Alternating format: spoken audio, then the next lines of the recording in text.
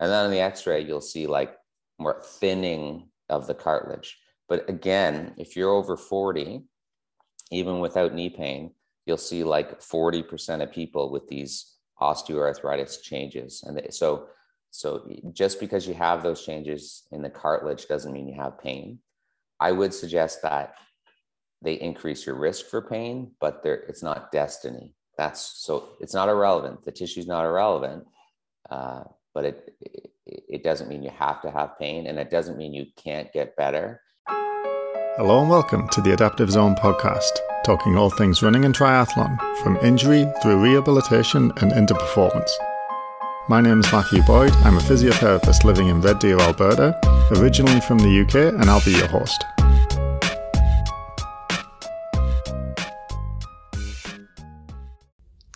Hi guys, have you been told that you should quit running because of hip or knee osteoarthritis? That it's bone on bone, all that running has caused too much wear and tear? Well, these aren't very optimistic sentiments, are they? So is this an accurate depiction of the future for runners who develop knee osteoarthritis? My guest today doesn't think so. In fact, he's so sure that we health professionals are giving the wrong message to runners about hip and knee osteoarthritis that he's created a program dedicated to providing more optimistic outlook for OA. The program is called OA Optimism, and Dr. Greg Lehman joins me on the show today to discuss why runners with hip and knee osteoarthritis have good reason to be optimistic. Dr. Lehman is a physiotherapist, chiropractor, and a strength and conditioning specialist. He's a thought leader in the rehabilitation world, and he's famous for his efforts to reconcile the biomechanical with the pain science research. Dr. Lehman has taught his 2-day course, known as Reconciling Biomechanics with Pain Science, to health and fitness professionals all over the world. Dr. Lehman is also a renowned keynote speaker. I recently had the pleasure to attend his address at the 3rd World Congress of Sports Physical Therapy in Vancouver. As well as being an intellectually challenging lecture, it was also quite hilarious. Dr. Lehman is also known for his somewhat edgy sense of humor. So without further ado, let's get into the show. Oh, right now, are we recording? Yeah, we record from the start. Usually what I do, I don't have a formal start. I just start talking, and then I go back in the edit, and I find an appropriate place. Otherwise, it feels a little bit, a bit too formal. Okay. All right, let's start over. I talked before. So, That's could funny. you tell us a little bit about your clinical background, what you do, and what your interests are? Yeah. So my clinical background, I was a chiropractor. 18 years ago is when I graduated. And before that, I did a master's in exercise and spine biomechanics. I was a strength and conditioning coach. And then I became a physio in 2010. So 11 years ago. Never really changed my practice, but I treat people with pain, all types of people, elite athletes to persistent pain, grandfathers, the principles are the same to me. Hopefully they want to be active. That usually helps me. That's how I like to treat, is activity and movement and all that stuff. Now I still see patients, but I primarily travel in theory to teach my course for the past 6 years. So it's like more education for therapists and some education for patients. And then I have an active blog and I do some research, but mediocre stuff. And are you still calling the course Reconciling Biomechanics with Pain Science? Is that your sort of theme? So what does that mean? What are you talking about? It just means pain is multifactorial. It's influenced by a number of factors, more than just mechanical aspects. And I would say for too many years, we've focused on the wrong mechanical aspects and the idea to the detriment of people. And I believe in simplifying the mechanical aspects so that you can start to address other areas that influence pain as well. Don't get caught up on your foot posture and your knee caving in 1 centimeter and your anterior pelvic tilt. That's the wrong road to go down. We shouldn't be focusing on those things. That's the thrust of the course. Yeah. What should we be focusing on, do you think? Where are we missing the mark? So if I have pain or someone I'm working with has pain, let's say, they're a runner and their knee hurts, we would look at like really general, like simple things like, are you just doing too much than what you're ready for right now? It doesn't mean there's anything wrong with how they run or even how much they're running, but there could be something going on in their life where they just can't tolerate the running stressors at that point in time. So the question is, do they have to back off and do a little bit less for a while, or do they have to add something else in their life? Meaning, that could be recovery, that could be looking at their sleep, that could be their diet, where you ask big questions like, how can you be healthier? That sort of idea. It doesn't mean like they're running too much. Like in general, like doesn't mean if they're running 50 kilometers per week, they might have to back off to 30 for a while, but in 6 months from now and for years later, they could be running 50, 60, 70. There's not something about their body that can never run 50 to 80 kilometers. There's just something about their situation at the time. And we don't always know that means it's too much for them right now. So that it's things like that you'd focus on. Why would their situation influence, let's say if we sort of zoom in on the knee, so everyone is having knee pain, why would their situation influence that pain? Yeah, we don't know, but thanks for making me look dumb. It's we really don't know. It's that multifactorial. It's like saying, and I apologize for everyone who's listening because like, what is this guy talking about? But it's like having a piece of cake and trying to identify what your favorite ingredient in that cake was. Is it the eggs or I don't know, yeast? I don't know if there's yeast in cake, flour. You know what I mean? Like it's not complicated. So you kind of have to, yeah, you're still going to, like, you'll look at the simple mechanical things like backing off, but you'll also do things to build that person back up. Like my general heuristic is, calm shit down, build shit back up. That's it. So anything you can do that can help with your desensitization, that's worth doing. That's where you get weird treatments that don't always make sense. It could be like massage or manual therapy, and someone will say, oh, I'm breaking up fascial adhesions or something. You're not, but it certainly can be calming down your nervous system so you have less pain. And then you start running again and slowly, like building up your volume, and that builds you up so you can handle the running demands again. Or someone else says, I picked up some cross training. They started doing more elliptical, or they started strength training, and that helped for some reason, or Tai Chi. I'm like, good. So adding something helps you tolerate the demands of running. It's like, it's tough because I'm not being definitive here, but it's good in a way, because if you've been struggling with pain, it means that there's still hope, because there's lots of different things that can help you. Well, I think potentially there I asked too big a question, right? Because when you said, we don't know, it's like, well, I've heard you talk, like I've followed your work for a long time, and I've heard you talk about all the reasons why. And I think what you really mean is there's lots of, it's very complicated, and Yeah. we have some ideas, but we don't know the full story really on why other things influence pain. Yeah. So like a good example, I'm having this debate on Twitter. It's a debate I've had forever is if you have knee pain or pretty much pain anywhere, if you do some sort of exercise somewhere else at a distance from that, everyone says you got to strengthen the glutes if you have knee pain. Sure, pragmatically, that will help people. But it's also interesting if you strengthen or do strength exercises for the hip adductors, so your groin or your hip flexors, that will help with knee pain, right? And so it just seems like doing something else somewhere else. And you could also do the foot muscles. Like if you just strengthen your calf, those things will help. And then it turns out it may not be because you got stronger. Like we're doing strength exercises, so we just think, oh, you need to be stronger in order to run.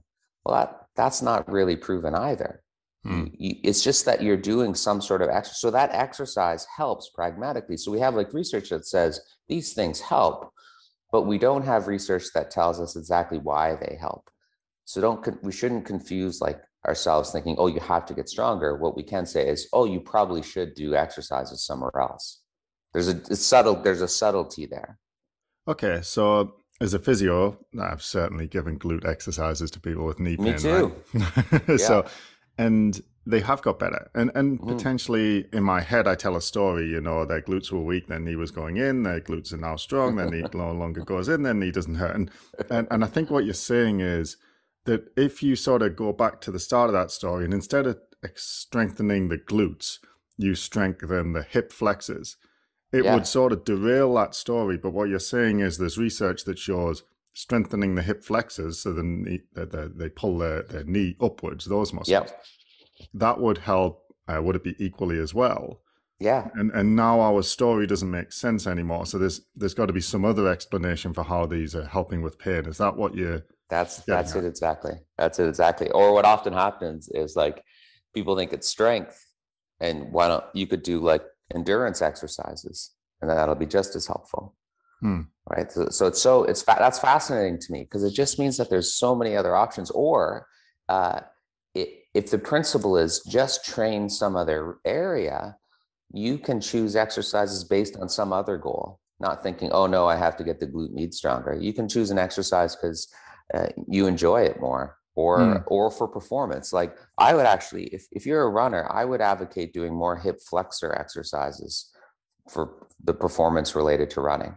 Or if you're a female, because you'd be more predisposed to like bone density related injuries, I'd advocate doing some sort of exercise that's going to help your bone density.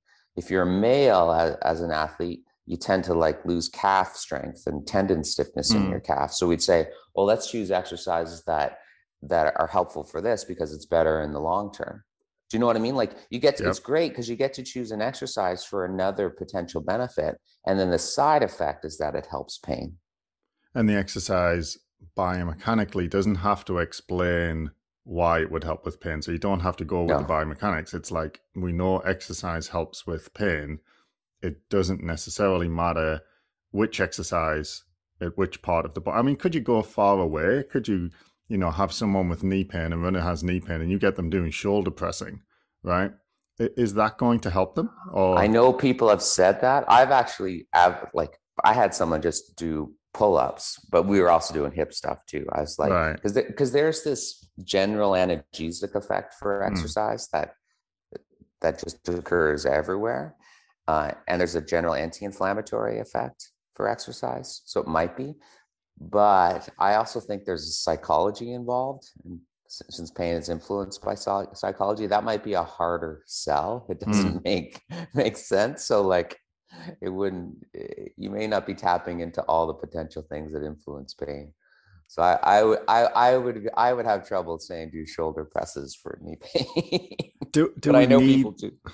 It reminds me. I heard. I've forgotten. Is it Neil Pearson, the Canadian Yeah, pain the yoga scientist? guy.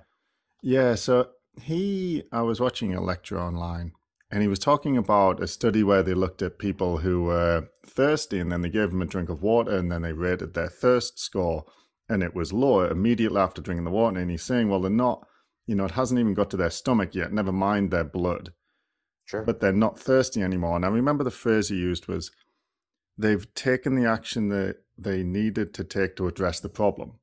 So is that potentially why you and I would both be hesitant to give a Yeah. shoulder exercise for knee pain? Because we have to have, okay, my hip was weak, my Mhm. knee's caving in, my hip is now, do we need that narrative? Do people with knee pain need some sort of explanation? Could that be the mechanism for why the knee pain reduces because they've taken the action needed to address the problem? I think it's absolutely a huge thing related to it. It's why when just like when you look at surgery studies where they have a sham surgery, there's no difference between the groups. They didn't actually do surgery, and both were effective. They helped a lot of people. So there's something huge there. And then this doesn't mean the pain is just in your head. Remember the way your brain works, it's the nervous system. It actually influences what happens at the level of the tissue. You can decrease sort of the sensitizing chemicals down at the knee when you feel hopeful or optimistic, or like what Neil said, or related to triathletes and runners. Like Alex Hutchinson writes a lot about this. It's this: if you give someone when you give them Gatorade when they're running, right? If they just swish it in their mouth and spit it out, so it never goes into their body, you'll see a change in the glucose in the bloodstream. So the right, it's just like Neil's example. So it's Wow. done Okay, its I didn't know job. that. Yeah, yeah, that's an even better one Like I than knew Neil's that they study. got a perception of that they felt more energetic. I knew that. No, I this didn't is know a that the glucose actually. physiological change. There's a Yeah. physiological change. It's not just a perception. It's not just perceptual. There's an So actual change in the physiology when you swish Gatorade around. could It's that the be a brain is mechanism, predicting. right, Yep, sorry. for why the knee pain no longer hurts? There's some sort of physiological change around the knee, but it's because you've taken the action needed to address the problem, or at least That, you believe you have. I think that's the idea. I still also believe that changing tissue and mechanical stuff is helpful as well. And so because I can't be sure, that's why I would advocate work on a number of things. Right. So you're Yeah, sort of covering all your bases. exactly. Yeah. That's the belt and suspenders approach to rehab. You don't want your pants to fall down. Good. Gotta have two backups here. Okay. Right? Well, Like, if we could sorry. circle back, because my original thought for this, we'll go down a little rabbit hole here, was to Sorry. talk about arthritis. Yeah. I wonder if we could circle back and relate that to an example of if we start at the beginning, a lot of runners are told to stop running because, they get an x-ray or whatever and it says that they have knee arthritis. And I wonder if just to start right at the beginning, I mean, so that it makes sense when you're talking about some of the other mechanisms, what is arthritis? Like when someone says that to a runner, what are they actually talking about? Yeah. So I would argue arthritis is pretty much going to occur because you were born.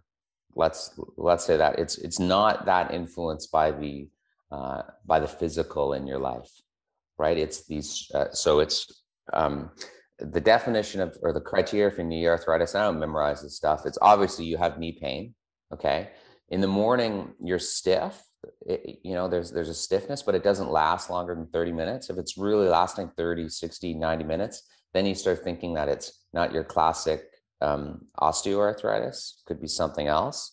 There's some change in function, hurts to go upstairs, your range of motion can be decreased. There'll be some bony changes, so the bones will look different superficially. So that's like your classic criteria for clinical knee osteoarthritis. You don't need an x-ray. I think they've just sort of changed the diagnostic criteria. Most doctors would be like, we don't need it, but we'll get one for you. Everyone still gets it. And then on the x-ray, you'll see like more thinning of the cartilage. But again, if you're over 40, even without knee pain, you'll see like 40% of people with these osteoarthritis changes. And so just because you have those changes in the cartilage doesn't mean you have pain. I would suggest that they increase your risk for pain, but it's not destiny. It's not irrelevant. The tissue's not irrelevant, but it doesn't mean you have to have pain, and it doesn't mean you can't get better. And it also doesn't mean that you're doomed. This is the nice research. This is me being an optimist. When they follow people for like 5 to 7 years, when they have osteoarthritis changes and they have pain, most people don't get worse. I think like greater than 80% just stay the same. So it's not always about progression, at least up to 7 years. So to answer your question about like, how is it relevant to runners? This is what I mean about reframing biomechanics here. Like, instead of viewing load and running stress as a force for bad or like a negative, I would view it as a force for good. It's like running and healthy running, to me, can sort of help you tolerate those little changes in your joint that might predispose you to a little bit of, to some discomfort and sensitivity. That's the other way to look at it. It's a healthy thing to do. That physical activity is something you should be doing so that you can tolerate these normal age-related changes in the knee. That's the reconceptualization in the past. I'd say it's over the last 20 years. I'm not the first to say this, that's for sure. I think I know what a listener is going to be thinking.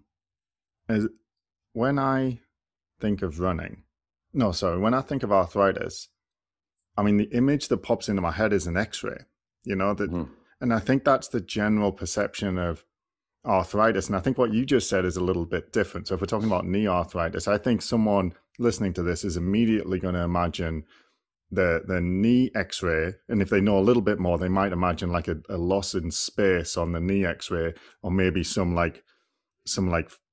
extra bony growth stuff. Yeah. And what you're saying is that's not knee arthritis. Knee arthritis is more of a clinical condition that Yeah. involves, pain, loss of function, and that you're saying may not even require an X-ray to be diagnosed. Yeah. Is that right?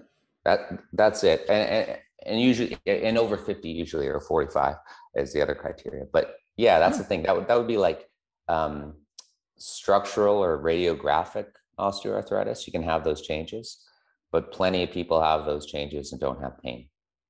Or you have pain and you have a tiny amount of changes, right? Or someone else has, a shit ton, huge changes on their X-ray, and they only have a little bit of pain. So there's like a poor relationship between the changes. But again, I don't want to.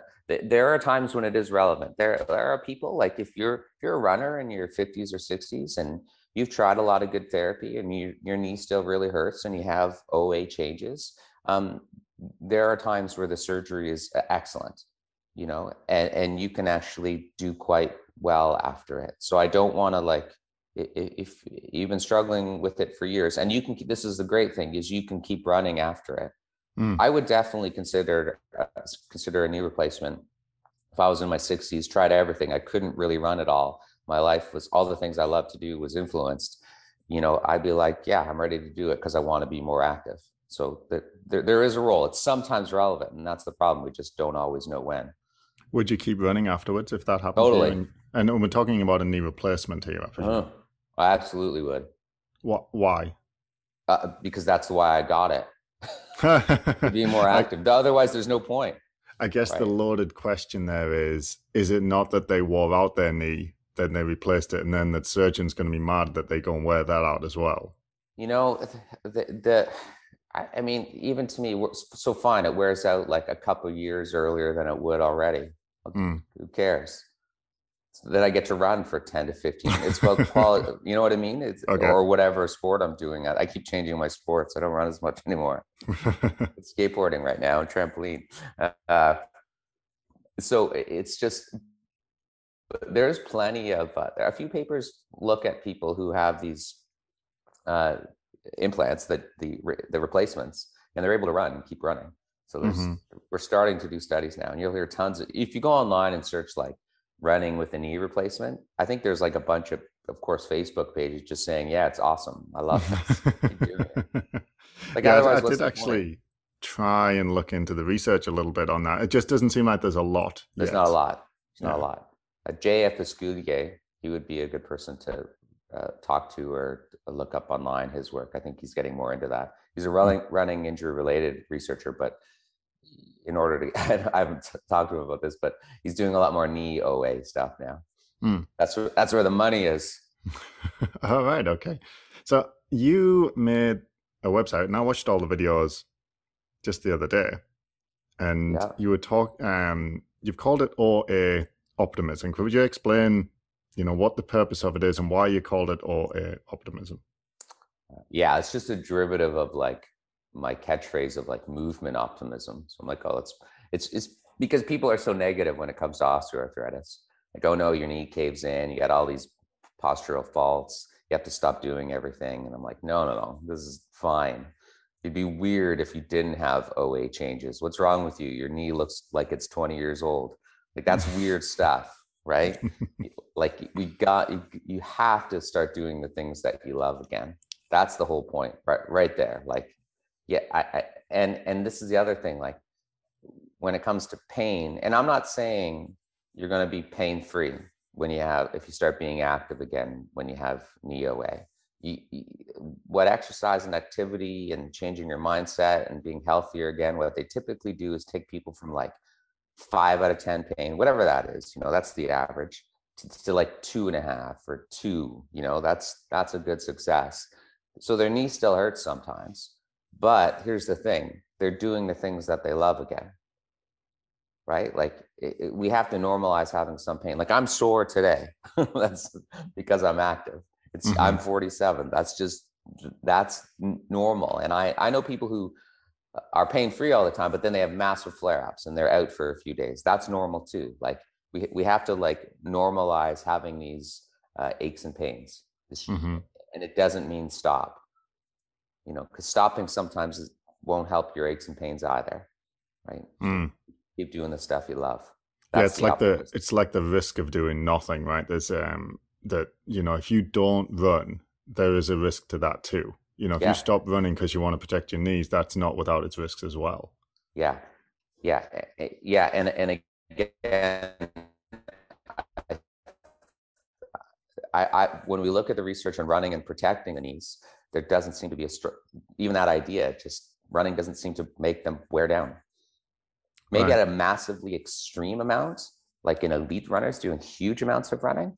But for the majority of people who, just run 20 to 50K a week, that's a recreational runner. It's not doing it. It's not how the body's built, right? It's built to respond to these stressors and build up, if anything.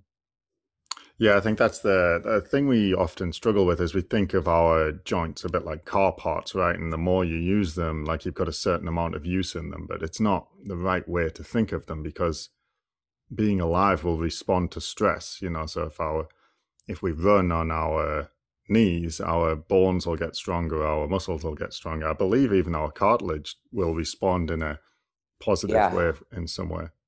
there's a few. Again, JF Esculier has some studies about, if people go for a hard run, you'll see these changes in the cartilage after that tend to be precursors to positive adaptations. And then if for any of the mice that are listening, we know that mice, when they run, get stronger, like discs and cartilage. And there's some studies in humans, fine, where they give strength training exercises, and you'll see positive adaptations in the cartilage, and not just in kids. This isn't like on a 13 or something. This is like adults, Hmm. 40. So you still will see it, and yeah, your adaptability is limited. Uh, like you can only adapt so much, but you'll see some changes. You're definitely not seeing more wear and tear, right? Like, so here's an example. I know we were going to talk about this, but I'll jump ahead. When people lose, so they have knee OA and they might have a BMI like over 30, which would be on the higher side, and it would be suggested that it's helpful to lose weight to help with pain. The assumption has always been, oh well, they have less pain because there's less stress on the knee, right? That's the idea. There's less load. What's really interesting is there isn't. I mean, if they're just standing there, there's less. But once they start walking, when you lose weight, there's a subset of people who just walk faster, because they Right. feel better, and maybe they've been exercising more. So once they walk faster and they take longer strides, they now put more stress on their knee. It's so fantastic. So they call them loaders, and so researchers were like, oh no, like what about the law of unintended consequences? What if they're going to pay for it later? They're stressing their knees even more. So this is Messier's work, who I'm seeing on this Wednesday. I have a pod, and it doesn't matter. Anyways, he's a good researcher. Still careers on this. So they load their knee more, and they followed them for 18 months to see if they paid for it later. And no, they didn't. Hmm. They surprisingly kept the weight off, which is really tough. I'm surprised. Sometimes being in a study helps because there's so much like people Hmm. forcing you.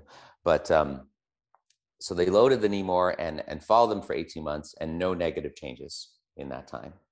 So why then would the knee pain improve if you lose weight? Because that's a common recommendation, and it's one of the reasons a lot of people get into running is that they want to lose weight, and then the knee starts to hurt. They get an X-ray. They're told they have arthritis. They should stop running, and they're like, "Oh man." Yeah, that's really I don't really like the advice to lose weight. I get how it can be helpful for some people. If you're motivated to lose weight and something that you're driven to do and you want to for whatever reasons, fine, go ahead. But I don't think we should be telling people you have to lose weight to get out of pain. Because Mm-hmm. although it's like, this is what I mean about options. Yes, it's one option, but it's not the only one. If someone's like, listen, can't lose weight, but I'll be happy to be active and do other things, I'll be like, good, let's work together. We can do it. If you lose weight, great, if you wanted to, but you don't have to. So the rationale behind losing weight, yes, some people say it's load on the structures. I don't think so. I think it's associated with other health benefits. People might be more active, they walk more, they just feel better, they're more optimistic. And then there's the chemical sensitizing component. Like an increase in adipose tissue can be related to like more inflammatory mediators. So it's a very complex neuroimmune response. Again, it's just chemicals in the joint, and that those chemicals can drive sensitivity and pain. That would be the idea. So is that why, because earlier you were talking about the structural changes related to, you call it structural or radiographic osteoarthritis, and you talk about this in the videos on the OA Optimism site, and you were saying that, this isn't a one-to-one relationship with pain, that there is a relationship there, but it's not a one-to-one relationship. And is that one of the factors, like if you have more adipose tissue, then you will be more sensitive to the structural changes? Is that how we get this discrepancy between how much structural changes on an x-ray and how much actual pain and disability a runner might feel? That's exactly how I view it. Yeah, it's like the structural change just is one little part of it, and then you have these other things that just make you more sensitive to what's going on. And that's why you see like weird things. This is where the psychological aspect comes in. You can't talk yourself out of having pain, but like people who catastrophize, I'm a catastrophizer. Like you just look at even though I'm an optimist, it's a bit weird. Like you just focus on like the worst things, and you just think this is horrible, or you ruminate. I'm more of a ruminator. You just keep thinking, you become hyper vigilant, you get worried, you're anxious, you're fearful. These things tend to be associated with more pain as well. And so that's what's odd. I don't know if they mediate the pain via chemical changes, or if they if you're a ruminator or you worry a lot, means you just end up not doing as much. That would be the issue. So it's again, like we said, it's complex. So yeah, I think it's more chemically driven. That's what's going on. If you have a certain personality type, like you are, I think I could fit into this box, a bit more of a ruminator, a bit more of a worrier, a bit more of a catastrophizer, right? You're always focusing on what could go wrong. When that person has some structural changes in their knee, their body will react differently to someone who's more, let's say, generally optimistic and tends to focus on things that are positive and just kind of forget about things that they can't control and not dwell on them. And that's a way that a psychological trait might influence the actual pain that someone feels from an arthritic knee, with the same amount of arthritis, like two different people, same amount, but different experience of pain. Is that one of the ways, another way in which, these two things don't marry up exactly? Exactly. And that's exactly what we think is going on. And so what's odd is I believe in these psychosocial factors. The way I address them, the way people can address them, it's not talk therapy. That's whatever. A good explanation is helpful, but it's through physical activity. It's like you start running again, or squatting again, or playing golf or tennis or something, and you're still worried and have all these traits, but it's almost like you're building a case to yourself for resiliency. So that's what I mean about reconciling biomechanics. It's like we have a biomechanical intervention here, but really maybe the target is fear, worry, anxiety, depression, catastrophizing, right? It's just they do it all together. And sure, maybe you get stronger and stiffer and good stuff like that. I like that phrase, like you're building a case. It's like if you present to your knee credible evidence that it is still healthy enough to run, to hike, to swim, to bike, to lift weights, what happens then? If you do that, you present that case, what changes? Why does the pain improve? Yeah, don't ask me. So one theory, goes right back to like when you take in that Gatorade, you swish it around, spit it out, and your brain predicted the response there. And that's why you had the insulin or the glucagon or the sugar change. So the brain was predicted, it anticipated, it did something before. That would be one of the ideas, where somehow the brain or the nervous system just responds differently to whatever is going on at the knee. And you could have I think you can actually have specific tissue chemical changes going on there. Because the way the nervous system works, it's not just bottom up. right? It's not just sending information from the knee. It like nerves can have trophic or have like can inject chemicals. Inject's not there. Excrete chemicals the other direction as well, right? It's so interesting. Like neurogenic inflammation, when you have a cut, you'll see redness around it when you're healing. That's what the nerves did. There's other things I'm not a neuroimmunologist, but there's things that are excreted down there which make you more sensitive stuff. Well, that's my favorite, like substance P. That's one of them. They didn't even try to come up with a name. They just said, oh, it's substance P. How's that any better than stuff? So, I mean, what would your advice to a runner be if they have been told they have? And I presume you get this in the clinic. I mean, I don't know if you want to use a specific example. Specifical? That's not a word. Yeah. Specific example. How do you advise runners? What do they need to think about if they've been told they have knee arthritis and maybe they've even been advised to stop running? Yeah. What are some of the things you need to think about? I ask them what they think. Like how have you felt? And it's what's so interesting is like, when do you feel better? When do you feel worse? And so often it's like, oh, I feel better when I'm running. And I'm like, okay, well, then we got to run, man. Or I'd be like, I run, but I'm a bit sore. And what do you think about that? No, I'm just sore. I'm 56. Hurts when I run a bit. How are you the next day? Back to normal. I'm like, okay, let's trust that. Right? We can't always trust the body, but we can a little bit. Right? Well, I think I know what they think. They worry, and I would too, that in the long run it's going to get worse if they keep doing it. Yeah. So this is where you have to talk about the research. I say, well, in the long run, it doesn't seem to make it worse. And then I would also say, what do you think is going to happen? And I would say more to women, like, and just jokingly, I'm like, okay, so you're worried about getting a hip replacement or something like that. And I said, well, what would you rather have, a hip replacement or be dead? And they'd be like, what? And I said, well, you get a hip replacement, but the other thing that happens, running or hopping and skipping, these things can kind of build your running doesn't build your bone density as much. I thought it did 15 years ago. I would be like, well, running would build your bone density. And if you don't run and you have low bone density, what can happen to you? Well, I can break my hip. And then what can happen? You can die, right? Like some people die of like hip fractures. So I thought I could catastrophize the other direction. But that's what I mean. Scare them into running. Exactly. Scare them into running. You got to look at it the other way. Like, what are the costs of you not running? Yeah. Right. That's important as well. Like, oh, okay. So there's this tiny remote chance that it increases your risk of getting a knee or hip replacement. That's really suspect. If you feel good, it's okay. Well, I think that's the thing, is that I only in recent years have come across the research that shows, especially recreational running, it might even have a protective effect against symptomatic, like painful arthritis in the knee, as far as I'm aware.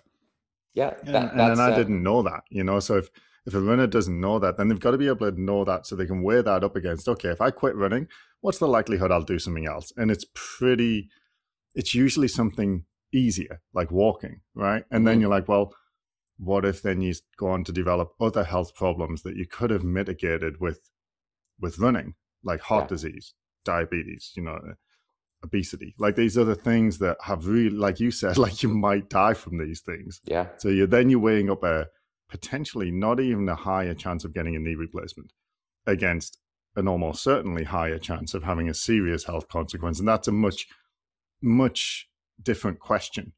There's that. And I don't know this research well because it's out of my sphere, but you look at like what increases your risk for mortality. And I know in men, it's often like loneliness and a sense of social isolation. And what's so great about running, especially in Canada with the running room, right? You got like 80 people meeting to run every Sunday morning at that store. Like for a lot of runners, it's who they are. It's their social network. I would never take that away from someone. Like, yeah. You gotta keep people doing the things that they love. That's huge. Yeah. There's less of a social network and trampolining. That's the problem. That's what I miss about running. was just me and a bunch of 20 somethings. But you used to Anyways, run, right? I And did. I did. I uh, just like, I wasn't competing anymore. Not, I would always compete against myself because I was traveling so much. So it was hard. Like, you know what I mean? I wanted to break 20 minutes in the 5K. I always was driven by numbers. so it And if I wasn't was just, because of knee arthritis. You didn't quit because you were no, worried about your knees. no. I wanted to qualify for Boston. So I gave it a good year or a year and a half. And nah, no, couldn't do it. So It's just, what's your PR for the marathon? it's 3:28. But the What did worst you was need? probably that year, like 3:14. It was 3:15, but it probably needed 3:13. I had done the Yasso. What was so sad, I did the Yasso 800s with an average Oh, of 3:08. I'm probably the worst, like way off. You know that predictive test where it's 10 yeah, I times do. But could 800? you explain just for the listeners? Because I've done it before. It's horrendous. I loved it. It was, and I did it like 2 months before. It's Bart Yasso writes for Runner's World, and he would say like a predictive test for your marathon is you do 10 800s, right? And then I rested 2 minutes in between the 800s, but some would say you just rest at the same time. So my average for those 800s was 3 minutes and 7 seconds, uh, with huge variability. And so what he says, you take your average and you turn the minutes into the hours and turns the seconds into the minutes. So my prediction would have been to run a marathon at 3:07, and I knew that was off, but I thought, oh, that's okay. I got a bit of a buffer. But I ran 3:28. Like I had a positive split of like a 1:37, 1:36 half, and then a 1:55 or something. I don't know, 1:52. It was bad. It was bad. And then you got into gymnastics. Yeah, yeah. And how's that going? That's hard too. Like that's the thing. Like you're sore a lot. Like because I was trying to get really good at round up, back handspring, back tucks, and like to get better, you have to overtrain. And there's a moral here. Like so I chose to be in pain because I was trying to train 4 to 5 days a week really hard because that's the only way I could increase my skill.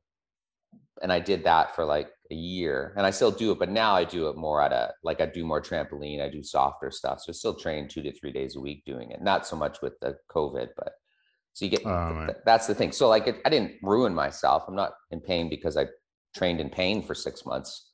You can recover from stuff like that. You just have to have a choice. Like it didn't mess me up. I'm probably fitter for it and Uh, healthier for it. well, it reminds me of something I wanted to ask, which I forgot. Traumatic injuries. So you often see this with youngsters or Yeah. people nowadays who had, let's say, torn their ACL when they were, playing hockey when they were younger. And then now they're in their 20s and 30s and they've started running, they get knee pain. And then there is some connection here. I don't want to sort of butcher it because I'm not super familiar with this, but what is the link between arthritis and some sort of major traumatic injury like an ACL? So there is a link, but I'm not sure it's something that can be mitigated. Like meaning meaning it's going to happen no matter what. Hmm. I think you can help yourself cope with those symptoms. That's why I think the running and strength training are important to do when Mm. you have that stuff. Yeah, right. So I think you can mitigate it in a positive way, but I don't think the physical activity is going to uh, change it negatively. You're going Right. to have those joint changes regardless. Yeah. So Yeah. that's what I meant. Yeah. Again, it's about coping. That's like VOA is like the physical activity and all your interventions is to cope with the issue that you have. You're not Hmm. going to cure it, and you're not going to make those structural changes worse. You got to do the physical activity stuff and all the other healthy stuff to manage it. That's the Hmm. way you want to view it. Right. It's the same almost with every condition. Like some of us are going to be predisposed to knee pain, right? You just manage it. You work around it. You can do it. You're not just because your knee hurts doesn't mean you messed up. There's not something wrong with you. You can go through bouts of you can get better, and then you can have bad days too. But keep running. Yeah. I think what sometimes happens, I see there was a runner I used to run with in Ottawa at the running room actually, and he wouldn't run on the camber of the road. He Yeah, didn't yeah. want it to be a certain way. So he would cross the road kind of thing when we were, to run on the other side. And I think that's sometimes the trouble with the sort of what you said, that the structure is the destiny. Like if you believe Yeah. that it's putting more stress on that inside part where your knee, you saw the x-ray and your knee's more worn out on that part, then you're going to take actions like that. And that one on its own might not be such a big deal. But if you take, the next time something hurts, like getting out of a low chair, you're like, well, I don't sit in low chairs anymore. I'm going Yeah. to sit in high, and then there's this almost this sort of creeping of, it's like your functional sphere of what you can do gets smaller and smaller over time. And I think when people lose running, like you said, it's a huge one. It's a Yeah. huge, like it's the social, it's psychological, it's cardiovascular fitness and health. It's like it's all these things, and you just chunk, like a big chunk of your you as a Yeah. person is kind of gone. No, I agree. Like I would build that sphere. That's the idea. That's what running should be doing. You actually on your website, OA Optimism, which I will definitely plug because I'm going to start sending that to all my clients with knee OA. I actually have 2 earmarked for this week that I'm going to send it to, because I had heard about it, but I hadn't watched the videos. And it's not super long, and it's really easy to go through. And it's Good. super helpful to have someone like yourself talk to clients. Do you know what I mean? Not just to clinicians, but to hear how you explain things in a very simple and succinct way. That's me And so, simple. yeah, I would definitely recommend that people check that out. Well, it's nice that someone else says it too. Like I can't send people to my own website. That's Right. I need someone. So the idea is like, if any clinicians are listening, it's good when someone else says something, especially if they're in another country, because then they're an expert for sure. Right? I wish I had, well, I guess I do have an accent, but if I had an Australian accent for my Canadian patients, that'd be better too. So then you get to like, someone tells a new concept and then you as a clinician get to talk about it. That's it. It's sometimes like easier to break a new concept that way. Yeah, it adds some validity, right? Because it's not just some, especially if you're having to contradict something that someone's been told. Sometimes a Yeah, long yeah, time ago. Sometimes people have quit running 10 years ago, and they're like, yeah, I'd like to run, but I can't do that because of my knee arthritis. So And for me as a clinician to tackle that is daunting, right? But if I have those videos, at least it's a starting point for a conversation. So I'm doing this panel on Wednesday with all these experts. I put experts in quotes for me, but these are legitimate PhDs studying this stuff for 30 years. I'm more of a knowledge translator and clinician, and it's on heavy resistance training for knee OA versus light resistance training, and then this general health program, which is really good too. And all the groups did better, right? Which was interesting. And so some people are upset with that because it said, oh, training really strong, that it doesn't outperform a general health program. But I'm more optimistic. I'm like, this is fantastic. Look at all these options we have. Mm. And then what's interesting is like heavy resistance. We're talking 90% of people's max for leg press and all this stuff, like super high loads here with knee OA. The big point is that group didn't get worse. Mm. They loaded the shit out of their knee, right? And really pushed it. And remember, and they were allowed to push into pain. That's part of it. There's a lot of good messaging there. So like if people, and that's open to everyone, it's ORSI, like OARSI. That's Mm-hmm. like, I forget the acronym, it has something to do with arthritis, and I don't know, it's somewhere, OA, yeah. But people can listen to that this Wednesday. There's all these researchers talking about this paper. Cool. That's a I good will one try too. and Yeah, I'll find you the link. Yeah, I'll put that in the description. I forgot about And that. well, I think it speaks to. I was listening to a podcast with you, I think, on Physio Matters just yesterday when I was running or something. Oh yeah. And it might have been a different one, but you were talking about, someone, I don't think it was with knee OA, some injury, and you were like, yeah, but you don't necessarily, you were talking about just this stuff. You were like, you could get them hiking. Do you know what I mean? You don't have to give them, I think you were talking about clams, like you don't have to give them clamshells to strengthen their hip. If they don't want to do that, you can say, go hiking. And I was like, man, I've never done that. Like it's very predictable what you'll get from me. If you've got knee OA, it's, you'll get certain strengthening exercises and advice on titrating your running volume. And I never thought, just ask them what they like doing and get them doing something totally different. And that's their physio. Like I've never thought about that. Like that you could be quite creative, I think. Yeah. That's why it's important for us to always question why someone gets better. The goal will be to find what's the mediator of recovery. And if it's different than what we've always thought, it probably opens us up to having different options to help people. Yeah. And then what I think is even just as important is if there's something that, remember in the course we start with, like, when do you have to do something specific, like to help someone? Like, are there ever times where, no, you absolutely have to build your bone density, and we know that the best way to do that is heavy strength training and hopping? Then we have to say, you definitely have to do these. You can't just go for a walk, right? Walking's great, but you need a bone density, stimulus, and you need to do it this way. So it's like good to have choices, but then when you have to be like rigid, and have fewer choices, we want to know when you have to be so rigid. Right. Yeah. Right? I think so. I think that's helpful. It definitely is. Yeah. And just probably the last point, because I want to let you go, but I think this analogy is really helpful. I wonder if you could just talk the listener through it. On the website, you talk about a cup, being an analogy of you as a runner with knee pain. So what's that all about? Yeah, so it's just a simple analogy for pain, and probably inaccurate like all analogies, but it's still useful. So your pain holds all the potential stressors or all the potential contributors to pain. And when that cup overflows, that's when you get pain.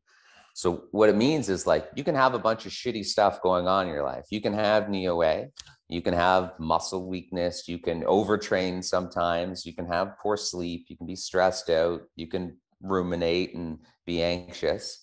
But if your cup's big enough, you can tolerate that stuff. So if you have things in your life that are positives, that build resiliency, then you're pain-free. So treatment is either like decreasing what's in the cup or building a bigger cup. So I always ask my patients, like, what am I missing? What's in your cup here? And then our next question is like, what do you want to work on? And the easy ones, like for running, is like, well, let's work on your running volume. You're doing 4 speed sessions per week and you're not doing any easy stuff, or all of your runs are at like, close to your marathon pace. You got to slow down. So, you know what I mean? Like, you got no variety in here. So most of my treatments are still really mechanical, but then people might be like, you know what? Like, my work stress has been really bad these past few months. And I cope with my work stress by doing harder workouts. And those, I'm like, well, you know what? When your work stress is bad, those are kind of the weeks to like give yourself a deload week and do a plateau and cut back a bit. Or someone does the opposite, where when their work stress is bad, they hardly run at all. And then 4 weeks later, they jump back into their regular training. You know what I mean? So it's always like, what's in your cup? Can we change these things here? Or are there things we can add to tolerate what's in the cup? Well, yeah, so those would be examples, if I'm understanding correctly, of, okay, the cup's overflowing, your knee's hurting. What can we take out of the cup or modify to reduce the volume of stuff in the cup? But then you also said that you can make the cup bigger. So how might someone do that? Yeah, so this is where I tend to be really traditional. And I would say it's adding something. So the easiest way would be what you're talking about. That would be adding hip, calf, knee exercises. Right, okay. You're going to cut the volume too, and then add stuff like that. It could be, this sounds odd, but like you could add, like sometimes when I'm building a runner up, I'll add warm-ups throughout the run to get more volume. So if they can tolerate 20 minutes of running, we'll do 20 minutes of running, but every 7 minutes, they do a 1 to 3 minute warm-up, like skipping, hopping, karaoke. So it's like running related volume, but not actually running. Mm-hmm. So we're adding more would be the idea, or add like another hiking session per week. Keep your running volume the same, but add 2 like hill sessions where you walk up a really steep hill. Mm-hmm. And that's nice too, because you can like sell it as a performance benefiting as well. Yeah. Anytime you can check a few boxes, I think that's a good intervention. Or it could be, I always tell people, everyone says you need better sleep. And then I'm like, well, as soon as you tell someone they need better sleep, you automatically decrease their sleep quality. Yeah. Because now you're worried about it. So like I always say that like sheepishly. Do you think there's something you could do about your sleep, about, try to, get a little better routine? I feel that, because I get that, like, I almost feel guilty for not sleeping. Like, we've been trying to buy a house last couple of weeks. We just got it done, and I've been sleeping terribly. And Yeah. thinking that this might put me at risk for injury if I train too much, that doesn't really help. So That doesn't make me sleep there's any some better. research on that. Like, although everyone says it, like you kind of go look at it. Like, but then I would also say, but then give yourself a break. You fine, that's in the cup. Your shitty sleep for the past few weeks, but you can tolerate it. People have tolerated it for decades and centuries. So that would be building you up by saying, don't worry about it so much. Right. One I often use is, I mean, I've been through it myself, but when people have young children, they're expected to have less sleep for a protracted period of time. Yeah. It comes to an end and they don't die. And they Yep. don't get injured constantly, right? They cope with it. Yeah. Yeah. No, I know sleep's a tough one. Like, I almost want to say, yeah, it's okay. You can get by with this. If you can work on it, great. Go ahead. But you don't need to. And that's the point of the cup. It's like, there's things in here that don't need to change. Yeah. Yeah. You don't have to change.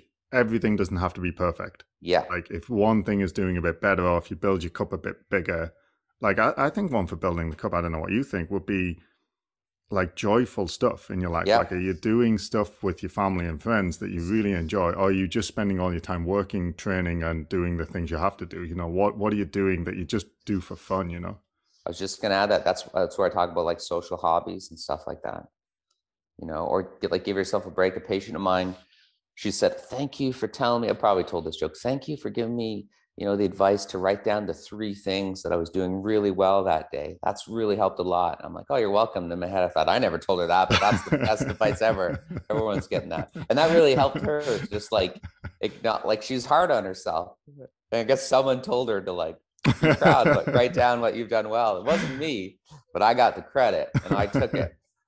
I bet she told all her friends about you as well. That's right. Well, I think that's a nice note to end on. And that's certainly not to sort of embarrass you, but your course was a real pivotal moment for me in my career. It was so helpful for clearing up a lot of the confusion I had by why people were getting better sometimes, and I didn't understand why they were getting better, and why people weren't getting better sometimes, and I didn't understand that. I had this very biomechanical kind of view of things, and sort of your course really opened up, just like you just talked about with the cup. These are all the contributing factors. These are all the ways you might be helping or not helping. And I was like, okay, right. This is a different way to look at each client and each person. And it really helped remove a lot of the confusion I'd had for the sort of 10 years up until that point. So it's a wonderful course. And you've got lots of stuff. I'm going to link up all your podcasts and stuff and the OA Optimism site. And I definitely recommend that runners especially check out your stuff because it's so helpful. It's really great. Yeah, I got to start blogging more. And then I can get better advice on there. Well, I mean, you've got the podcast as well with Adam, Physio. Yeah. Like it sometimes for runners, it can be probably a little difficult to follow, but it's still most of the time it's not so jargon filled. So I'll definitely link that as well. And yeah, your blogs are always a lot of fun. Okay, thank you. Thank you very much for making the time for us, Greg. I really appreciate it. Oh, my pleasure. It's great. Cool. Well, I will put a link in the show to the course in Edmonton if it goes ahead, and otherwise, let's hope so. Yeah. But otherwise, check out that talk. Oh yes, check out that talk on Wednesday. If you search Orsi, that's who's doing it. It's out of Melbourne, but it's Wednesday at 5 or something like that. They need to change the name. How do I spell that? Or and then SI. OARSI. Yeah. Okay. OARSI. All right, I'll Google that and try and find it after we get off the phone. Yeah, I'm not sure what it is. It's out of one of the universities there. I can't remember. Something. I'll try to. I think I tweeted it out on Twitter too, so it's out there. Okay, cool. Okay. I'll try and put that in the description. Thanks, Greg. I really appreciate your time. My pleasure. Good to see you. Take care. Yeah. Thanks for listening, guys. If you'd like your questions featured on the show, just email me, mboydphysio@gmail.com. And if you have a moment to leave a review on whatever podcast app you're listening to this on, it would be a huge help. See you next week.